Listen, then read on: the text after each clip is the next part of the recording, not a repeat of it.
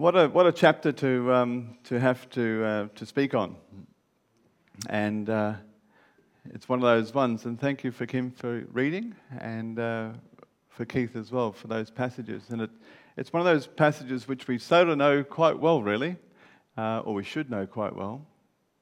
We read it out generally at every Easter, don't we? We go through and in one of the accounts of the Gospels and to read it, but to actually read it and in terms of to speak on, and just in our general everyday, just as the way we've progressed through Mark. Before we do that, let's pray. Lord, there's so many things which go through our minds when we read a passage like this, and it's so essential to our faith to know that there was a perfect sacrifice. And as we read this morning, and we consider the thoughts which are there, that we'll be truly blessed from it. Lord, each of us that will get something out of this morning that is from you, and unmistakably from you, Father. That I ask that you just give me the words to say this morning, that I speak them clearly. And Father, that we are really blessed and go from here this morning with a thought in our mind that we now have access into the presence of a righteous, holy God, one who dwells in unapproachable light. And it's all because of the work of the cross. So, Father, as we look at this and consider these things, Lord, just take the distractions away, and may we just concentrate on you this morning. Amen. Right. Must pray. Okay, so a quick little recap. Now, Nick's tour bus, which was brought to us several probably about 8 weeks ago now, was it, Nick? Where are you gone? There he is. Yeah, it's stuck really well. So, but the whole thing of the in this Gospel of Mark, and we've commented on it every week, is how fast it is. And Mark tends to leave out some of the details just to hit on those points. And it's a really good way of reading the Gospel in many ways. Last week we had Dr. John Thompson from Wycliffe here, and that was a challenge to us as well with the messages and the languages which can't even read it in the Bible. And here we have how many versions available to us in English. And the week before that, John brought us the previous chapter 14, and he started off by saying that God is in control.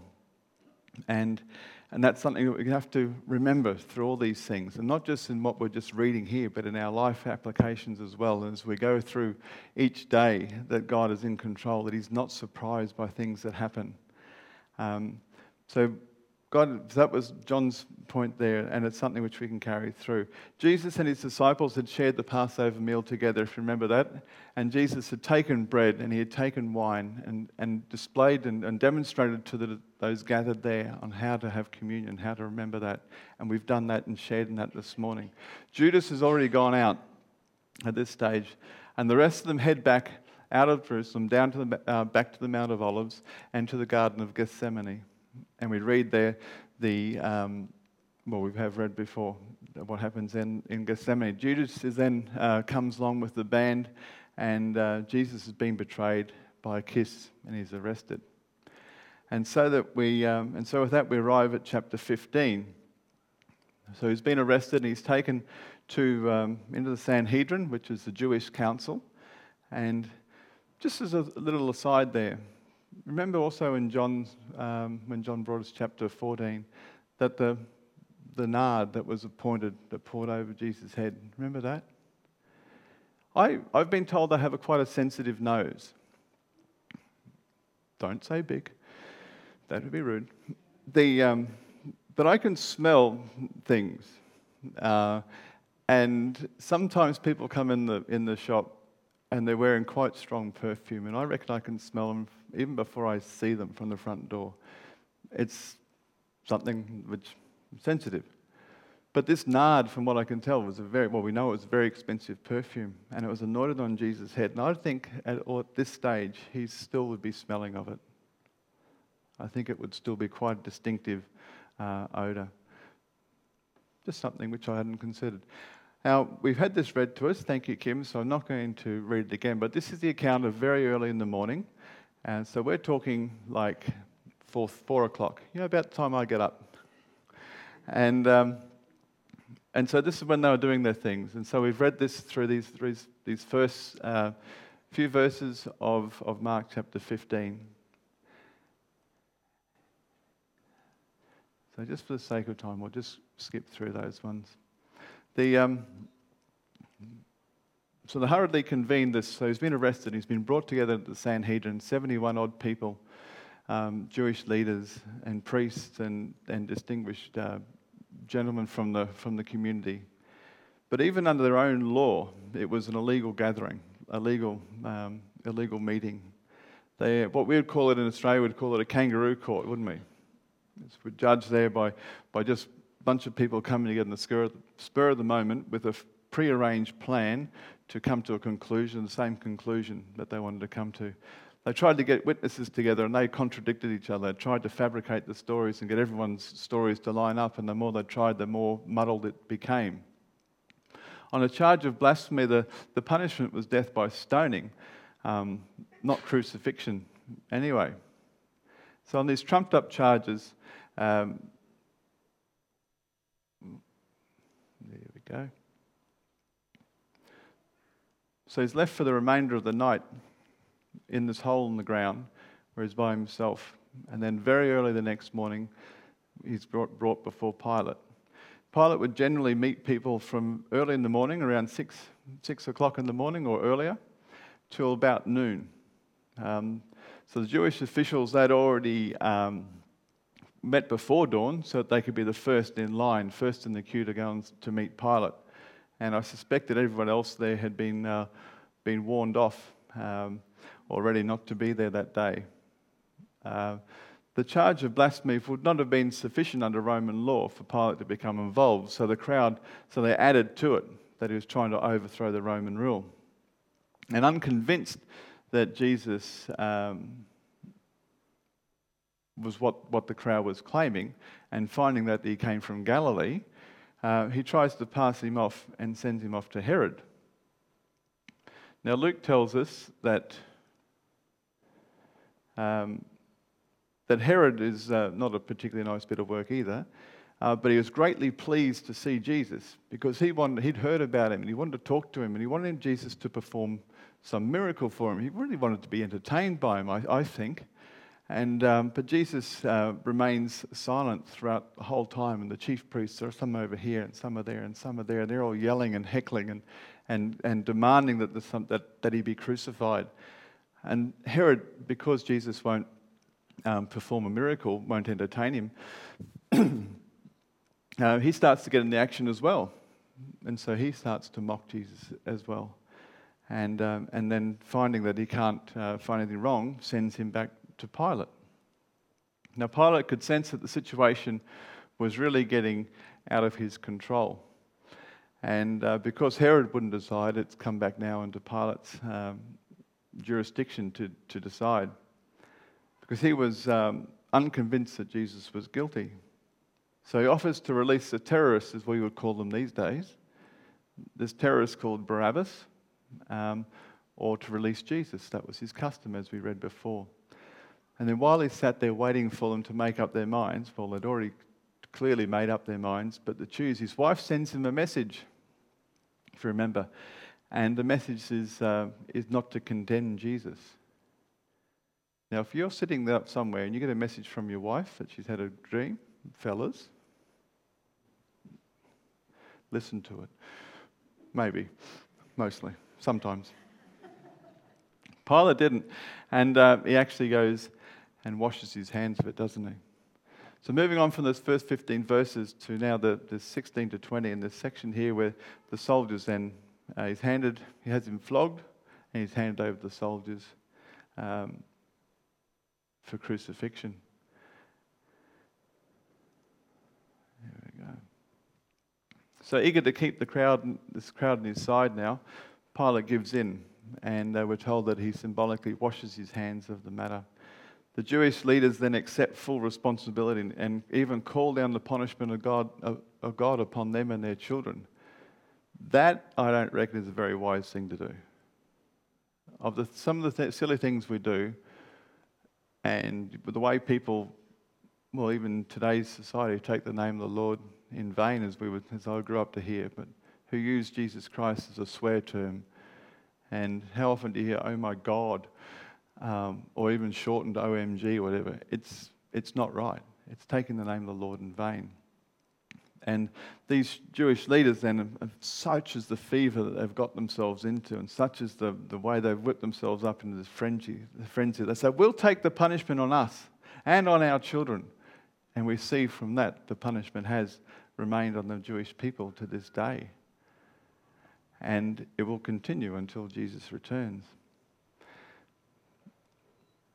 So the soldiers then take Jesus back. So he's arrested in the Garden of Gethsemane. They're taken to Caiaphas' house, then to Pilate, then across to Herod. Herod sends him back to Pilate, and then Pilate has him flogged, given back to the soldiers, who then take him back to the Praetorium, which is where Herod's hanging out.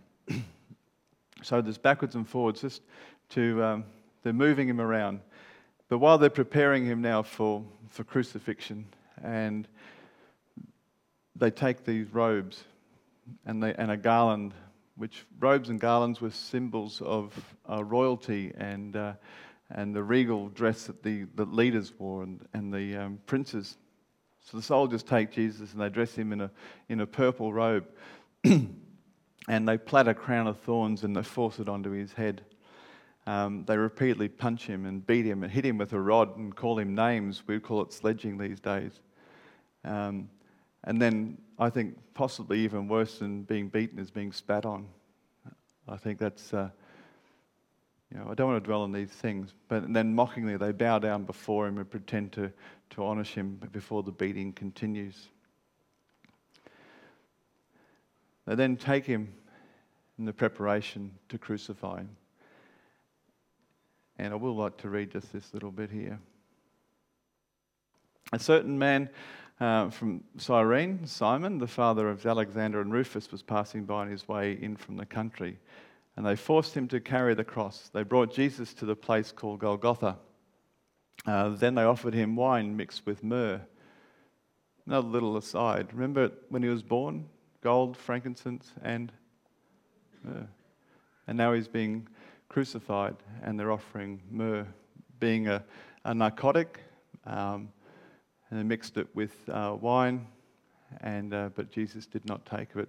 And they crucified him, dividing up his clothes. They cast lots to see what each would get. It was 9 a.m. when they crucified him. The written notice and the charges against him read, "The King of the Jews."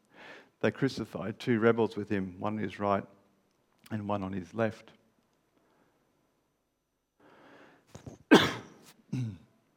So while initially Jesus started off carrying his cross, it didn't take him long for the physical strain from the abuse that he'd been receiving to take its toll, and he's on the verge of collapse. We just read there the Roman soldiers were able to do anything, compel anyone to do anything, and so this gentleman from Cyrene, Simon, which is now actually modern-day Libya, was conscripted in to carry the cross for Jesus. It's also interesting that the Roman custom was not to take the shortest route to the crucifixion site, but they'd parade them round, where the more jeering and mocking and could be carried, and just to rub the ridicule in even further.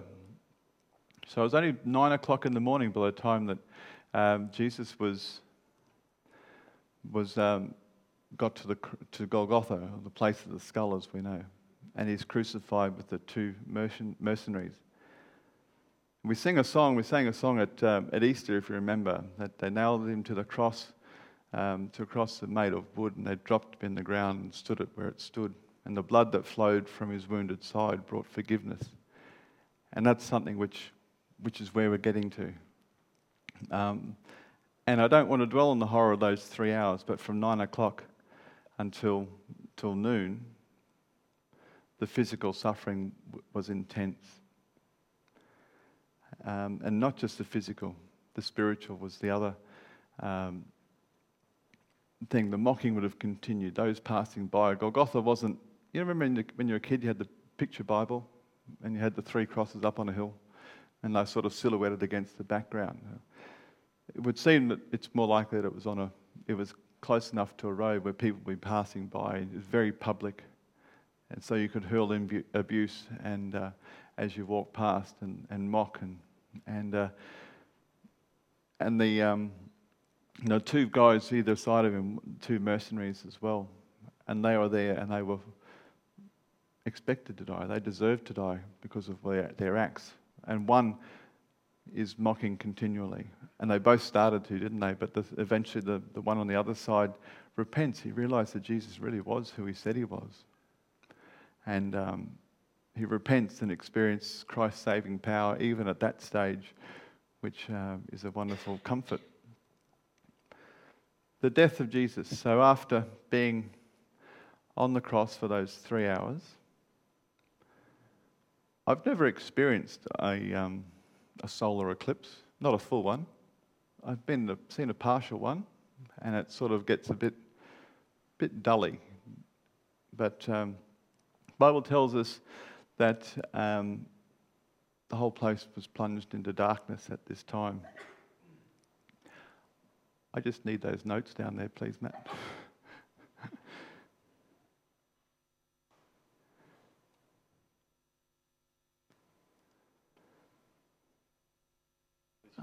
Yeah, that's it. No. Extra stuff from this morning. Okay. Throughout the Bible, darkness is used to signify judgment, both in the past and in the future. And, for example, Exodus 10, the Lord tells Moses to stretch out his hands towards the sky, and a darkness that could be felt spreads across Egypt. In Isaiah 13, in the day of the Lord, the stars will not show their light. The rising sun will be darkened. There's other examples in Ezekiel and Joel, Amos and Zechariah. And it's all in relation to judgmental darkness. So darkness being used as an unnatural darkness, not the evening darkness, for judgment. We think of the children of Israel on the Passover feast, and the angel comes. It was at night. And it was the darkness there that surrounded them. And by 3 p.m., Jesus, having taken on himself the full burden of sin, and as he's approaching death, and for the one and only time in all eternity, Jesus is separated from God as God turns his face away. And that separation that occurred only at that time, and the words that we've already heard this morning, Eli, Eli, lama sabachthani. Jesus prepares to give up his spirit in his Father's hands, into his Father's hands. I found a book in our library. It's written by a guy called Max Lucado. You may have heard of him. And when we're reading there about Simon coming in from the countryside, so he's travelling in, Max Lucado writes in his book 6 Hours One Friday of a shepherd who was watching all this from out in the fields. Remember, the darkness has come over the land.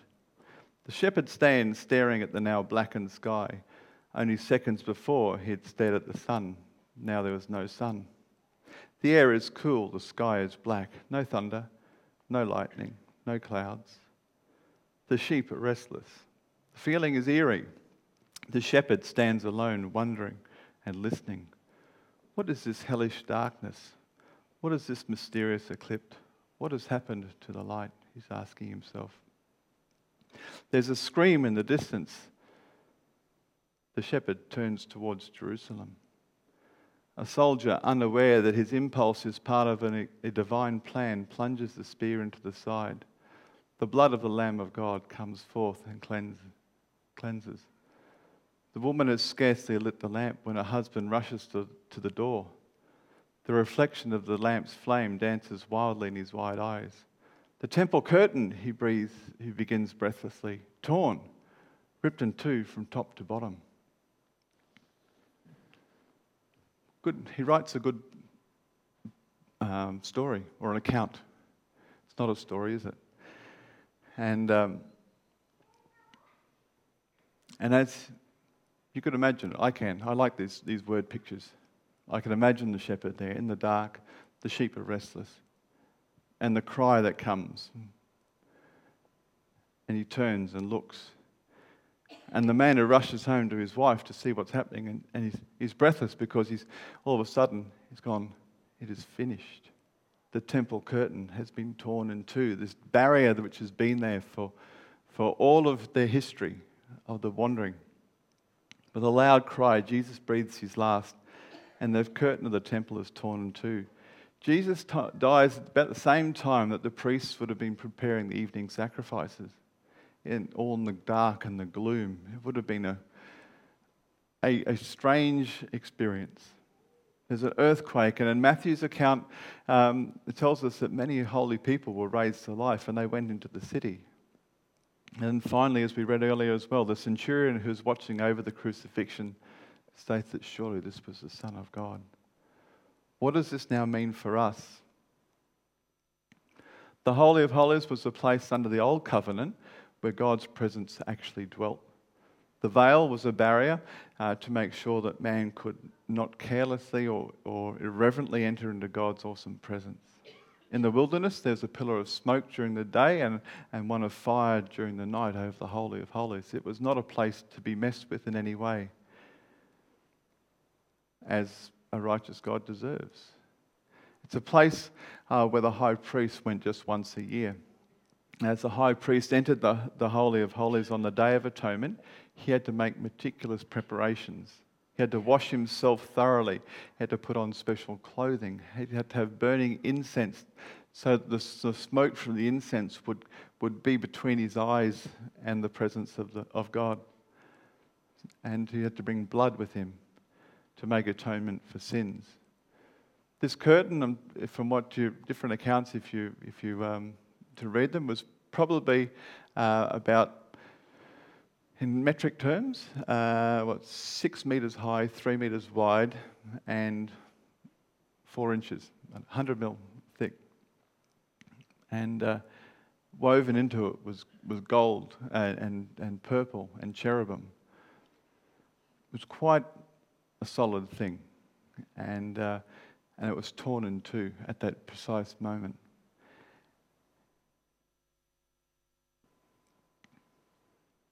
So the question we have is, how could the sacrifice of Jesus be sufficient for all our sins, past, present, and future? That sacrifice of one man. I think we need to go back to possibly when Jesus began or did his first miracle at the wedding of Canaan. And when he knew then, that decision was made. If you remember back when we're looking at that, and he set his face to go. He knew that once it started, where this was going to end. It was going to end on that cross. His whole life was designed to bring him to the cross.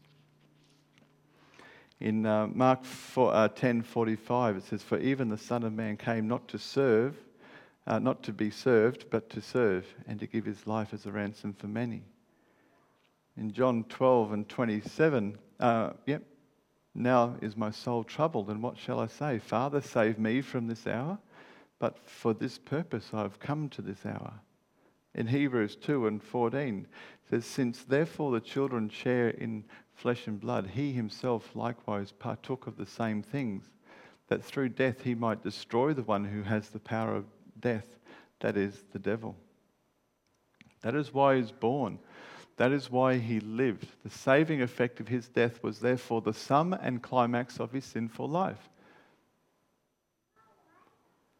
It was the reason he came. The reason he was born was that so he could die on that cross as that perfect sacrifice. As the veil was torn, the holiest of holies was now exposed for everybody. God's presence was now accessible to all. And that would have been so shocking for the priests who are now out of a job. They would have been ministering there, and to have that happen. I mean, they knew what would happen if they went in there unprepared. They were dead. But here it was, not by their doing, but by God's doing. It's now ripped open, and his presence has now gone out, and to all of us. It is indeed good news to us as believers, because we know that Jesus' death has atoned for our sins and made us right before God. Even though it happened all that time ago, it is allowed for us to now have a relationship with a righteous God. The torn veil illustrates that Jesus' body broken for us, opening the way for us to come to God. As Jesus cried out, "It is finished" on the cross, he was indeed proclaiming that God's redemptive plan was now complete. The age of animal offerings was over, and the ultimate offering had now been sacrificed. Isaac Watts wrote a song back in the 18th century, and it said, "Not all the blood of beasts on Jewish altars slain could give the guilty conscience peace or wash away the stain." Again, just reinforcing that without the sacrifice that they had, all those sacrifices they'd done for years and years and years and years and years, and thousands upon thousands of sacrifices, couldn't remove the stain. And here it was now removed forever. Oh, what a joy. Could you imagine it? What they would have had to do. The change is just collapsing. It's just amazing. We can now boldly enter into God's presence, that inner sanctuary behind the curtain, where Jesus, who went before us, has entered on our behalf in Hebrews 6 and 19. Also in chapter 10 of Hebrews, it says, "Therefore, brothers, since we have confidence now to enter the most holy place by the blood of Jesus, by a new and living way opened for us through the curtain, that is, his body, let us draw near to God with a sincere heart in full assurance of faith." That is a pretty good promise. So Jesus has died, the temple curtain is gone, and what happens? Burial of Jesus. There's still the mockers and those who wanted, they think they've had the victory, don't they? In asking for two guys, Joseph and Nicodemus. We haven't heard much about Nicodemus for a while throughout Scripture. But here he is. He's come good in the end, hasn't he? He and Joseph have gone to Pilate and asked for the body. And they were members of the Sanhedrin. But they didn't want Jesus crucified. The other thing of going and asking for a body is that when people were crucified, they weren't given a proper burial. They was chucked in a mass grave. And so they saved Jesus' body from the usual course of events of being taken down and just dumped. So they've gone and got the body and taken it. And Joseph gives up his own tomb so that Jesus could have an honourable burial. The two men are hurriedly preparing his body before the Sabbath day arrest, and they couldn't do anything. Jesus' body is wrapped and placed in Joseph's tomb, and a large rock is placed in the opening, and the Roman guard is posted, and the Roman seal is put on there. And those who plotted to kill Jesus think that they have now won. They'll be gloating. They'll be smug, wouldn't they? They think they've done it. Got rid of that troublemaker. Yeah, there's some confusion. Something happened over the temple, but they've won. They feel they've won. And they see them, and as Jesus' body is buried, they think that's the end of it. But was it the end? Well, it's not my job to do chapter 16. So you have to come next week to see what happens in chapter 16 as we finish off in Mark. One other thought that came out of I was reading Max Lucado's, and just in closing, well, this book, 6 Hours One Friday, if you find it, have a read. It's written interestingly. But the 3 points that he makes in there, he says, our lives are not futile. Our failures are not fatal. And our death is not final. Our lives are not futile. We might think we're not getting anywhere, just spinning our wheels or being a trouble or being a nuisance, that we feel that we haven't done anything. Our failures, which happen on occasions, and they're not fatal, not eternally fatal. And above all, our death is not final, because when we close our eyes to this world, when we're conscious, we'll be in Jesus' presence forevermore. And we'll be dwelling with him forevermore in a place where there'll be no sun needed because his light will fill the place. And we'll have that ability and the authority to enter into his Father's presence. Until then, we've got a few jobs to do. And we go daily, and we do have some issues from a day-to-day, daily, don't we? As we still deal with the old self and the old way. But isn't it good that we have a Holy Spirit to guide us? We need to listen to those voices as Abram, Corinne, and Hannah and Michael shared. You've got to listen to these voices sometimes when they tell you to do something. If it's the Holy Spirit, go and check in your word. Go and spend some time in prayer. Make sure where it's coming from. It's not coming from us and our own selfish desires, but it's coming from God. And if he's telling you to do something, let's do it. Let's close in prayer. Heavenly Father, this message is disturbing as we listen, as we read about what happened to the Lord Jesus Christ, and our imaginations run away with us sometimes, and we can dwell on the horror of it. And it was the separation for you was the worst. That moment, that short period of time when the sin of the world was put on a perfect, sinless body in the Lord Jesus. Lord Jesus, thank you for going through with it, for staying on that cross, for not finding another way, and for making it possible now, so that now we can have a direct relationship. We don't have to go through sacrifices. We don't have to go through a priest. We can just say, Father. And just as Joseph and Nicodemus came through in the end, perhaps we can also be encouraged in the face of adversity to stand up for you and to be able to show forth what it means to be a Christian in this country. We thank you for the freedom we have. And as we've heard this morning from other areas just not far away, the very basics are denied so many people because of their faith.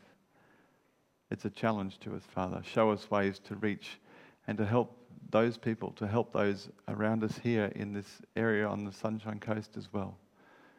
The people who are still going to a lost eternity, full of self and full of their own thoughts and thinking that they will be good enough on that day of reckoning. So Lord, we just thank you again for this, the work of the cross. And as we consider now the death of the Lord Jesus Christ and his burial, and Father, we look forward so much to learning that, hallelujah, you rose again. As we leave this place now, Father, may our thoughts just be on you. And throughout this week, we just ask that you'll speak to each one of us when we need to. Remind us that you love us. Remind us that our lives are not futile, that we will fail on occasions, and you'll pick us up again. And our death will not be final, Father. It's just the beginning. We thank you now and ask for a blessing in the name of Lord Jesus. Amen.